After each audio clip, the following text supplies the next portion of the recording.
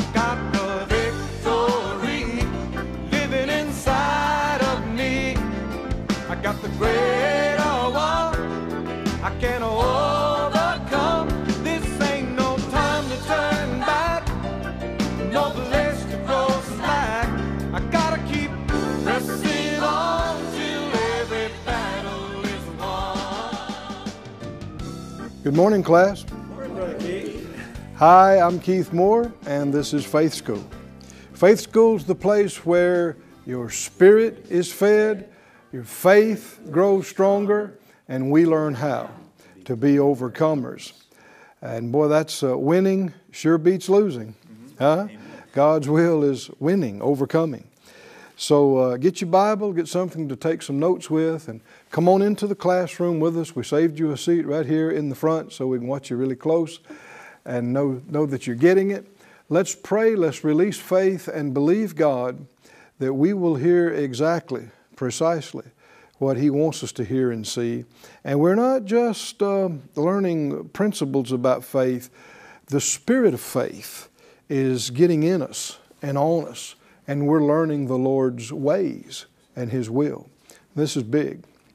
Father, in Jesus' name, we thank You so much for the privilege of knowing You, being in Your family, having the security and confidence of knowing that we're valuable to You and loved by You, and not just being in darkness, but learning who You are and learning Your ways and Your will and Your plan. We ask for more of this, and we ask for the enlightenment of our eyes and the fullness of understanding in these things. We ask it in Jesus' name for utterance and anointing and ears to hear. Amen. Amen.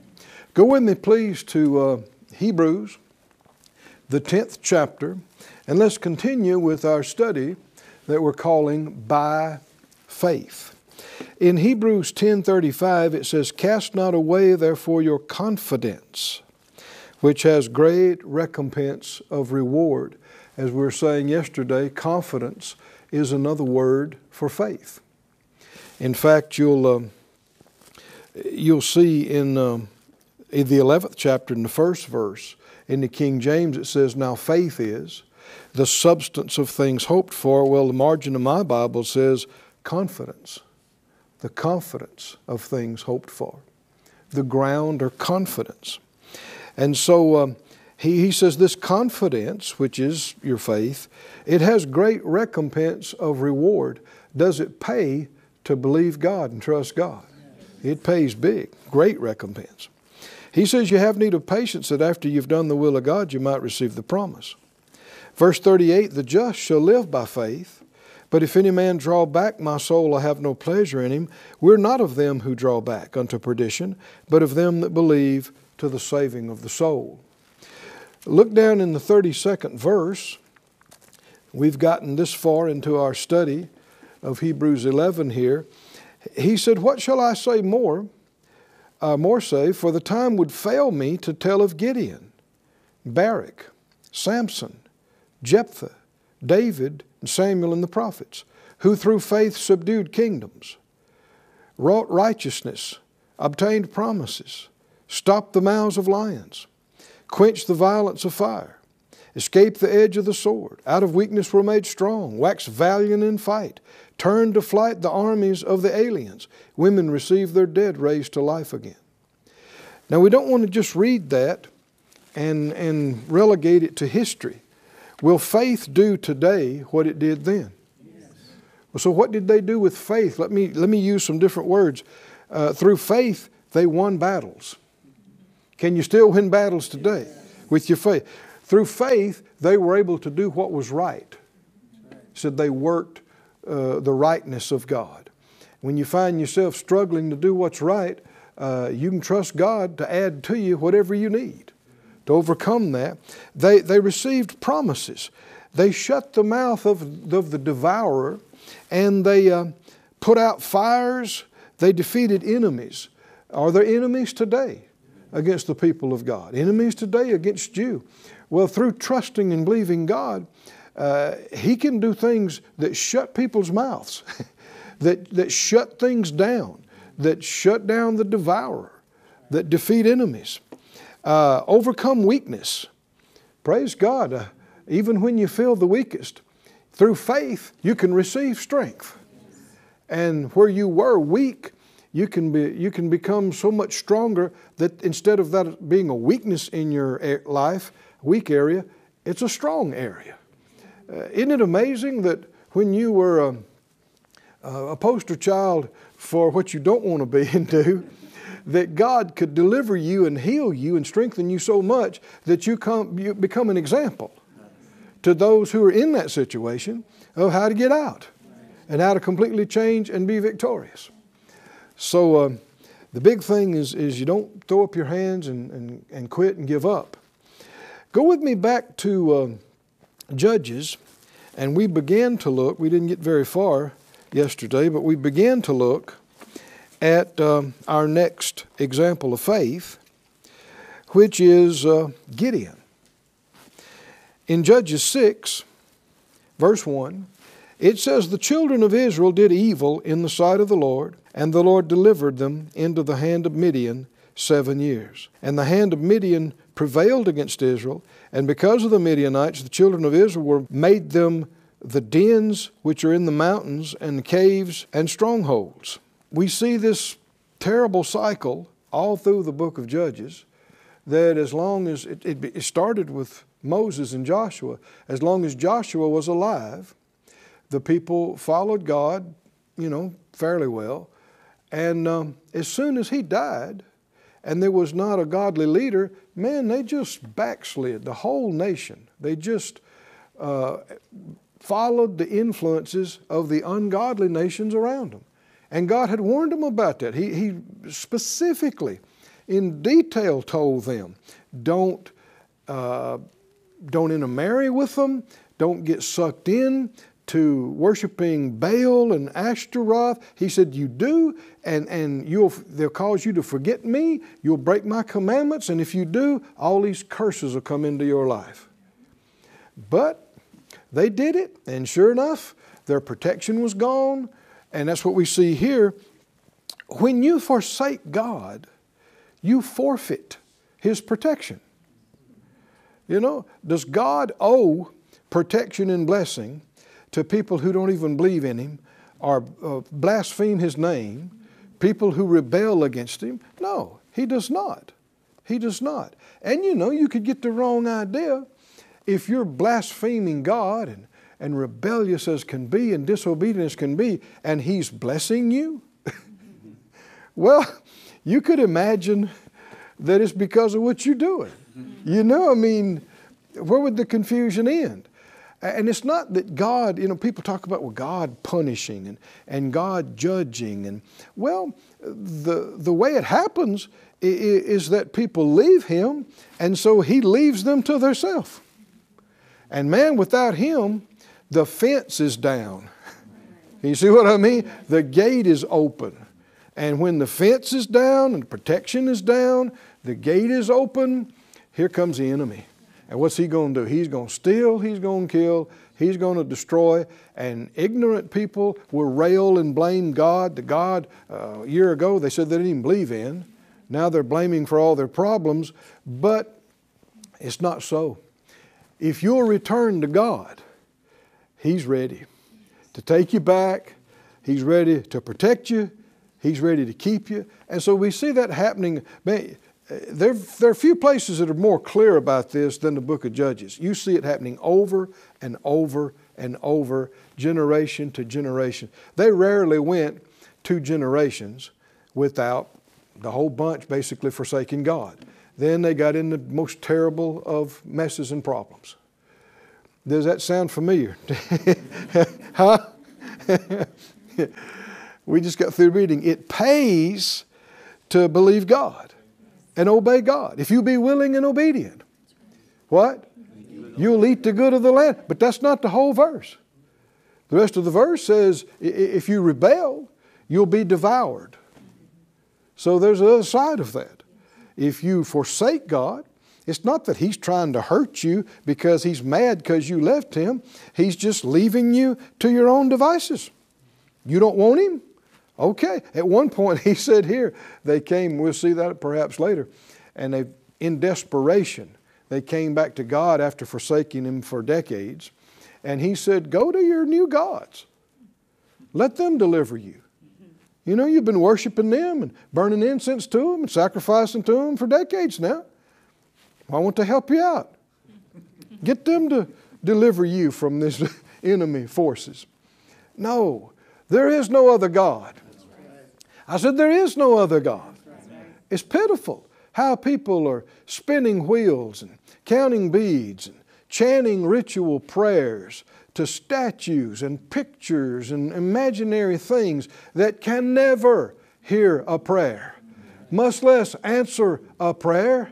There is only one living God who hears prayers and answers prayers and actually shows up and does things. There's only one. There's only one. Only one. So verse 3,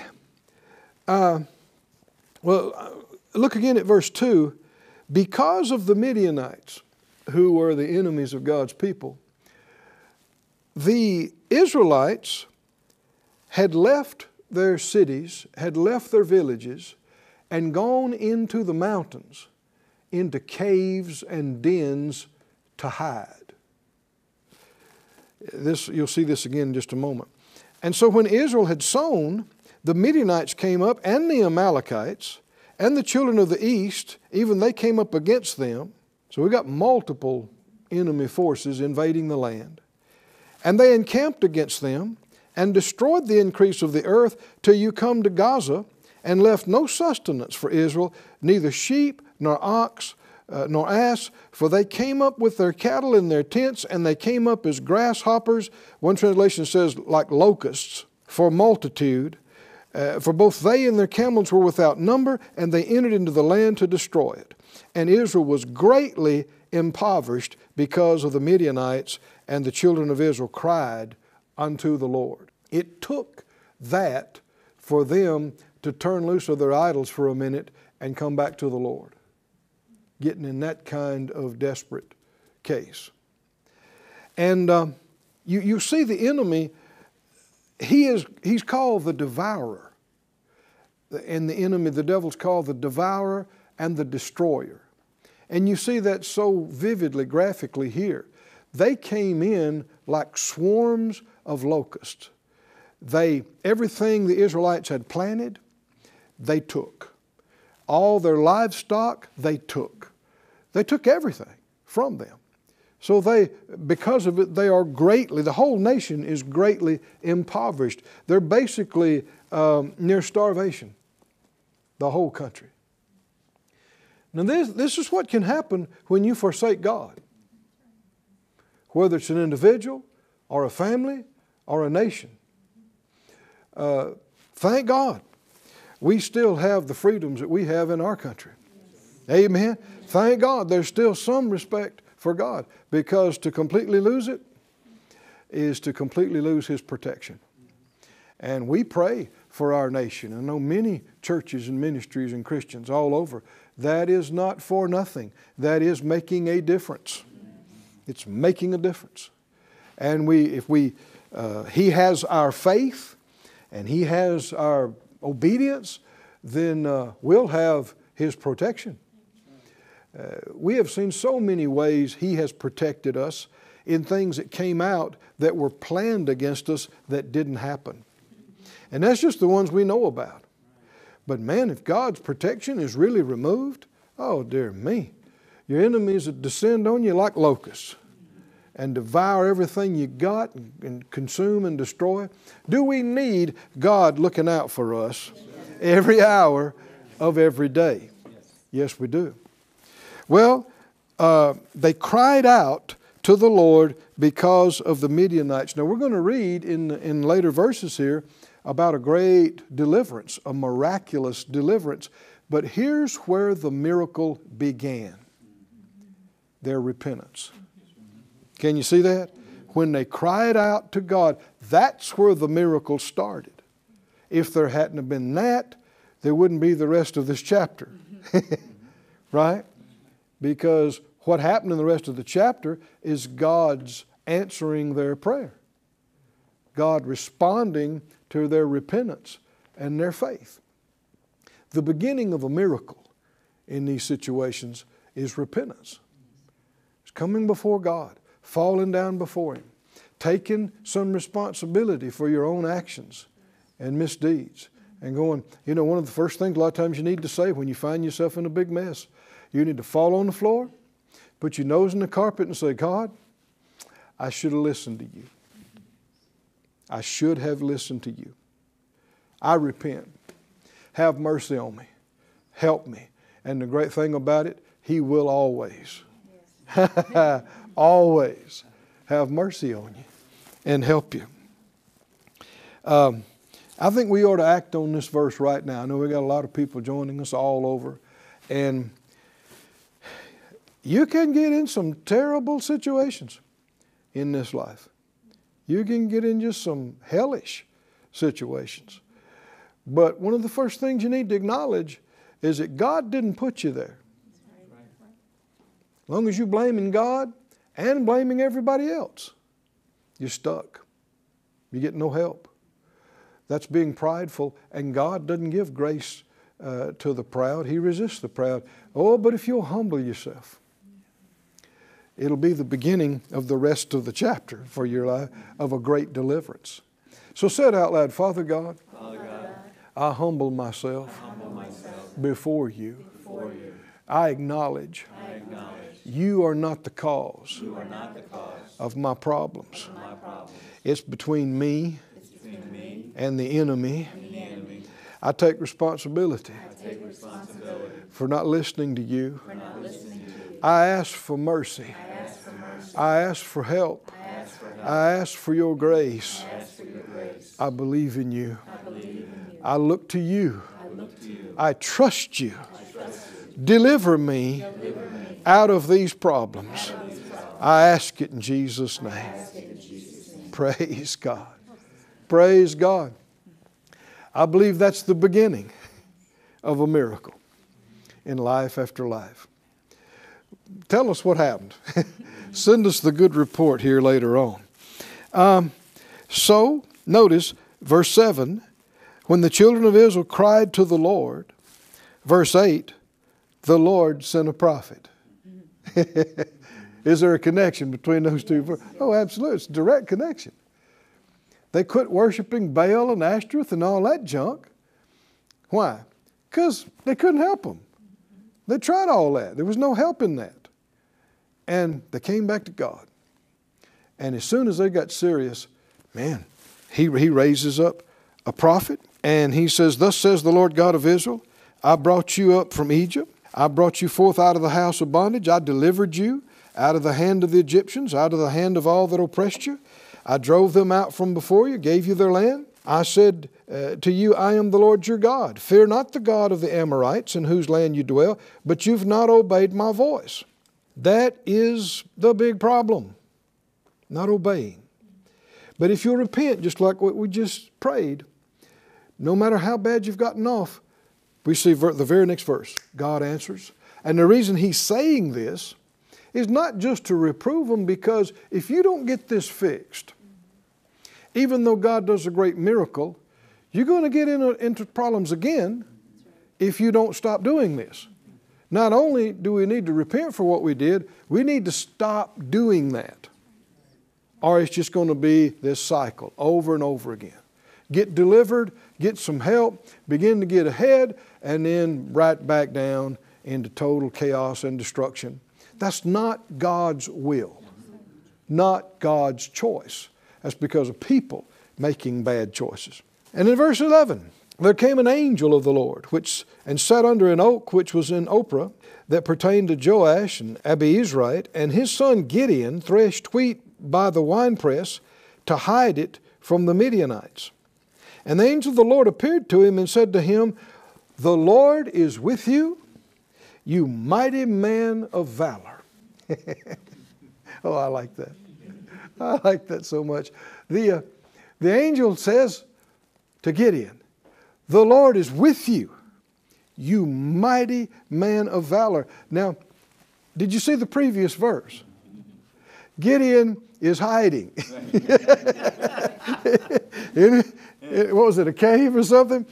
And trying to thresh a little wheat to get him a little something to eat. And he's doing it in hiding where nobody can see him.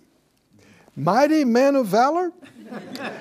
It doesn't look like it. And as you're laughing, I want you to see this is how God works. The Lord doesn't see as man sees. Man looks on the outward appearance. The Lord looks on the inside, on the heart. And not when we think about that, we tend to think about somebody else, but it applies to how you see yourself as well. Even though you know more about your insides than anybody else's inside, your heart, yet the tendency, especially the more carnal and natural you are, is to look on the outside of yourself and your past. And the problem is, other people may know some of your shortcomings or mistakes. You know all of them. You know all your mistakes and shortcomings. And the enemy is the devaluer. He is the demeanor. He is the debaser. That's one of his weapons. That's one that he uses against people, is to bring thoughts and feelings to them about how worthless they are and what failures they are. He does this to everybody. Everybody. Everybody. He'll endeavor to bring thoughts and feelings to you about how dumb you are, how unattractive you are, how what a mess up you are, over and over again, bringing up to you examples of what he's talking about. Your mistakes, your failures. But God doesn't look on the outside. He looks on the inside. He knows what He made you to be. He knows what He put inside you. And He knows, and this is what we don't know, He knows what it will develop into 10,000 years from now, 100,000 years from now. He sees the end from the beginning. And so when He says to Gideon, "You mighty man of valor," He didn't say that with a smirk, kind of an inside joke. Yeah, you're in here hiding in a cave, you mighty man of valor. No. Reading the rest of the next 2 or 3 chapters, he was a mighty man of valor. He acted like it. He didn't know it himself. He didn't see it himself. God saw it. And God called him that when he didn't look like it or feel like it or act like it. Oh, come on, can you see this? Why do we need to study this? Because we're people just like him. We're God's people. And God deals with us the very same way. And one of the greatest things we can do is let God show us who we are in His eyes, who He says we are. He's not pretending. When He says He sees it, believe Him. When He says you are, believe Him.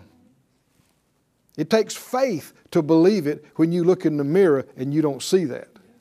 Or when you look behind you and you don't see that. It takes faith to say, okay, God, if you say that's what I am, that's what I am. Whether it's Abraham calling himself the father of many nations, or here Gideon calling himself a mighty man of valor. And if you let the Lord do that for you, you get rid of insecurities.